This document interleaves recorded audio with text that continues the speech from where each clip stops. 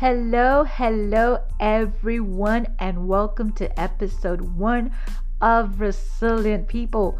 My name is Malika from Panama, Central America, and I am just so excited to be able to share with you today. I am just so excited that I am alive. I am so excited that I am well. I thank the Lord for all that he has done for me. And before I start with my story, I want to tell you a little bit about the program, why I named it Resilient People, and what is the purpose of this program. Well, basically, everything is about encouraging and motivating other people. Sometimes we're passing through things, hard, difficult times, and we feel that no one else understands or knows what we're going through. But through this program, Resilient People, I don't only want to share my testimony, but I want to share others people's testimonies about what they've been through and where they are now and how they overcame. And this might just share you up a little bit, remind you not to give up, remind you that God is real and he's there and he wants to help us, just sharing the good stuff. So I know I told you we're going to be talking to different people, but that's not going to be the case for today. Today, I want to tell you about a little bit about my own story. I've been through a lot of things from a young age, and I felt like God has been telling me for the longest time to write a book about it, to share what I have been through. And then I was like, I didn't want to do it, or I was just like, oh man, so many people pass through a lot of things. What's so different with my story? But even the Bible tells us that they overcame by the blood of the Lamb and by the word of their testimony. So when things happen to us, it's not for us to just overcome and be silent about it. We have to give that testimony, because we don't know who it will reach, and probably help them to change their life, change things for them, make it better for them. And as I'm sharing my story, that's what I want to do, to help encourage someone. If it's even one person that's gonna help to motivate, then I'm good with it. So I wrote a book. I think I mentioned that already. I wrote a book, and the title of the book is Resilient, Born to Survive. Why did I use the word resilient? Because I feel that that's what I've been. I've fallen so many times, so many things have happened. However, God has given me this strength to get back up and continue. That's how you would describe a resilient person. And then the subtitle, Born to Survive, is because like I mentioned before, from a small age, from a very young age, I've been going through different things, and every time it will seem like someone wants to take my life away, but I overcome. So I know I was born to survive. I wasn't meant to just give up and die. So I want to start by sharing a little bit of the book. As a matter of fact, I want to share the introduction for you to know more or less what's going on. So here we start. This is the real life story of an extremely brave and admirable woman who from a young age had to overcome many physical, emotional, spiritual, and health obstacles until her adult life. She lived through very traumatic and difficult events that marked her life forever, including the constant sexual abuse by a close family friend. These eventually pushed her to several failed suicide attempts. In the course of her life, she was diagnosed with more than 10 different diseases, conditions, and disorders: asthma, hypothyroidism, fibromyalgia, endometriosis, diabetes, and bipolar disorder, to name a few. For many years, she survived on strong medications that kept her sedated and on bed most of the time. When she was not sedated, she struggled tirelessly to maintain a relatively normal life despite the extremely hurtful criticism and rumors from people unaware of her condition, especially when she gained over 60 pounds in a very short period of time. She marries at the age of 23 and soon discovers that she's not able to have children. And this is after many fertility treatments. Eventually, she managed to get pregnant but experiences several miscarriages. She loses a total of 6 pregnancies in the time frame of 5 years. Later on, she gives birth to a premature 6-month-old baby girl who dies within a few minutes of birth. In 2016, after a mini stroke, she experiences headaches so excruciating that leads doctor to operate on her head after being diagnosed with trigeminal neuralgia. As if it were not enough, 3 months later, she falls into a coma due to a syndrome called Guillain-Barré, and this almost took her life. In July of 2020, in the middle of the world pandemic, she tests positive for COVID-19. And despite of her multiple underlying conditions, she overcomes the virus and comes out triumphant and strong. I share this story, my story, to give a ray of hope to all those people who had or are going through difficult times and who believe that there is no hope. Be sure to read this book and discover the great healing and restoring power of God through this testimony of life. The prayers of family, friends, and people who never gave up on me saved my life and gave me a totally new and much better one. The glory of the later shall be greater than the former. Haggai 2:9. So there it is, the introduction of my book. And as you heard, and as I told you, so many things, I've been through so many things from a very from a very young age, and I'm here today. I am strong. I can say I'm healthy. I am happy because I can share my testimony, and I am very grateful to the Lord for everything He has done for me. Talking about the book, it has 15 chapters. It talks about, in more depth, how things, transcribe with the sexual abuse, how I got out of it. It talks about my childless years and how difficult it was after going through so many fertility treatments, spending so much money, taking so much treatments and pills and stuff, and nothing to show for it. And then after I started getting pregnant on my own and started losing the pregnancies one after the other, and it was hard.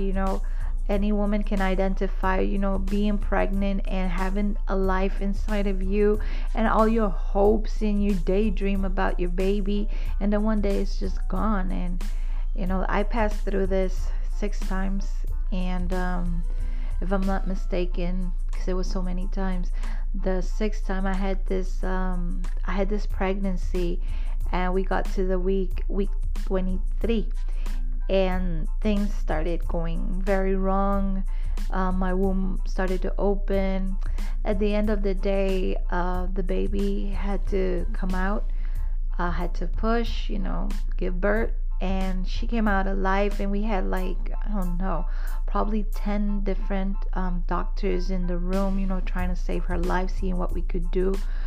But at the end, they all left, and I was there in the room like, wait, what's happening? And just one doctor was left and one nurse, and I asked him, what's going on? Aren't we going to save my baby? And he said, sorry, she's just too small, too premature. Even if we save her now, she might be, dumb, she might be deaf, she might be blind, she might be crippled, she might be every bad thing you can think about. And then he left, and the nurse placed my baby on like a tray or something. She was alive, she's breathing. So I'm like, aren't you gonna put her in an incubator? And the nurse just like looked at me. So her silence, spoke very loud to me. And then they transferred me to another room and I asked her to please allow me to carry my baby, at least until she's gone. So I was holding this baby, my baby. I was looking at her and her heart was beating. And she never opened her eyes though, but she was so beautiful. She looked like a little doll. All her fingers, everything was well formed, her eyes, everything. And I was praying and I'm like, Lord, please, I know you can do anything. Please, I've gotten so far. Please save her, And I was singing to my baby. Even when I was in in labor, I was singing this song, There Can Be Miracles If You Believe. I know there's some background music, but I think you can catch it like, there can be miracles when you believe. Though hope is frail, it's hard to kill. So I was singing and singing, and in spite of everything, my baby was gone. I saw when her heart, stopped beating, and she started turning blue, and then she was gone. And in the book, I describe how I was feeling. I thought I was going crazy. I was going mad.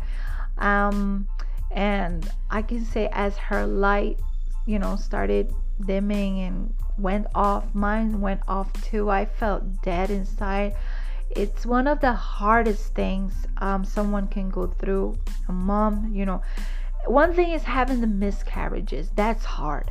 But having, giving birth to a baby and then carrying it in your arms and then seeing it just, go. And he's there and you can't do anything. You feel like, oh my gosh. And then I was like, God, please, you can do anything. Up to today, I can't explain. I can't tell you, oh, it's because of this and this and the other that the Lord, then, bring her back or save her. I don't know. But whatever the reason is, it was a very hard thing to pass through. And even after that, I was so depressed. I was planning to take my life, and this is part of something you see in the book too, but it did not work. And I prayed, and the Lord definitely gave me peace and he gave me strength. And even though I was still sad because of what had happened, I had peace and I was just cool. And that's what the Lord does with you. When he comes into the picture, when you ask him for help, he's just there and he comforts you. He gives you the Holy Spirit and everything is just fine. And that's what happened to me. So this is just a part of my testimony because I've been through, as I said, a lot. But also, when you go through so many things and you come out of it, you didn't do it by yourself. You know that this is definitely God working.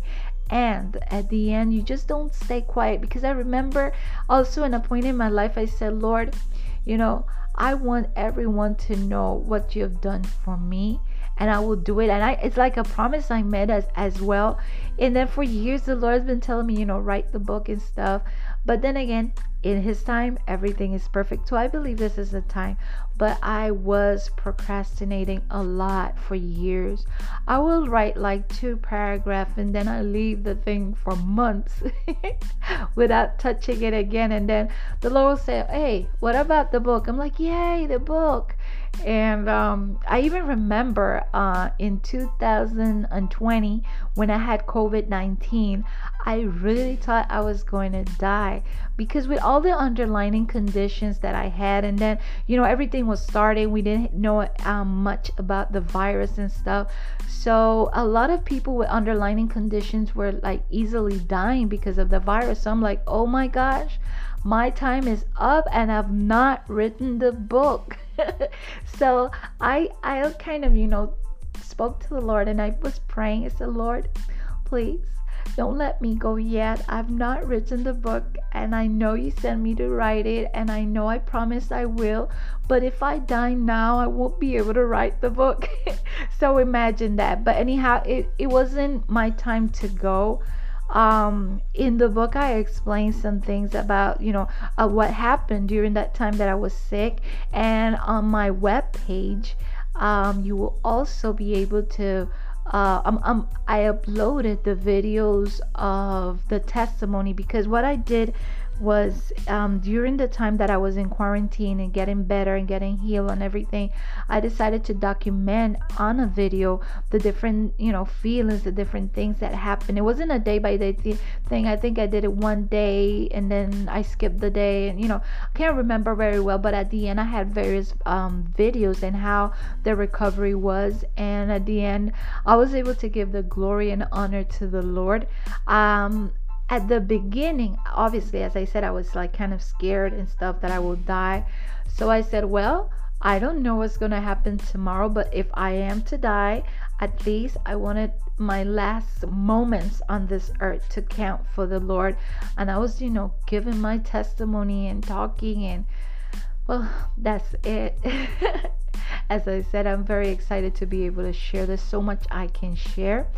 And in other episodes, I will be talking a little bit more of some of the things that I went through, because although you read the book, when we read it together and I can explain to you how I was feeling, my point of view and everything, it gives it a different touch, right? And after all, this is made to motivate you, to encourage you. And I'm hoping very soon we will interview some other people. I think I've not mentioned this, but I am a pastor's wife. So we also lead some churches here in Panama. Right now we have 3 churches that we're leading. And in the church we have a lot of people also that have very, very beautiful, wonderful testimonies to share. So you don't want to miss that episode is coming soon. As a matter of fact, in 2 weeks time, because we're going to be doing this bi-weekly. Every 2 weeks I'm going to come back and I'm going to have some more material for you, and you're just going to end up very encouraged and fired up after you hear this podcast. So I believe this is it for today. I thank you so much for taking your time and hearing me out. I am so grateful for your life. And I just want to do a short prayer with you before we close. Father in heaven, we want to thank you today because you're so good, because you're so wonderful, because you're so merciful, Father. I want to pray for the person that is listening to this podcast at this moment. I pray open doors over that person. I pray that you will heal their heart, that you will heal their mind. You know everything that they're going through. You know the difficulties that they're going through. You know the challenges that they're going through, Lord. I just want to pray, Lord, intercede at this moment that you might remember their case, that you will open doors for them, that you will open their spiritual life, that you will heal those wounds, that you will heal any sickness, and we cancel any plan of the enemy against their lives, Lord. Thank you once again for your love, for your care. Thank you, Lord Jesus. We love you. In Jesus' name we pray. Amen and amen. So I see you again in 2 weeks. May the Lord bless you richly. Bye.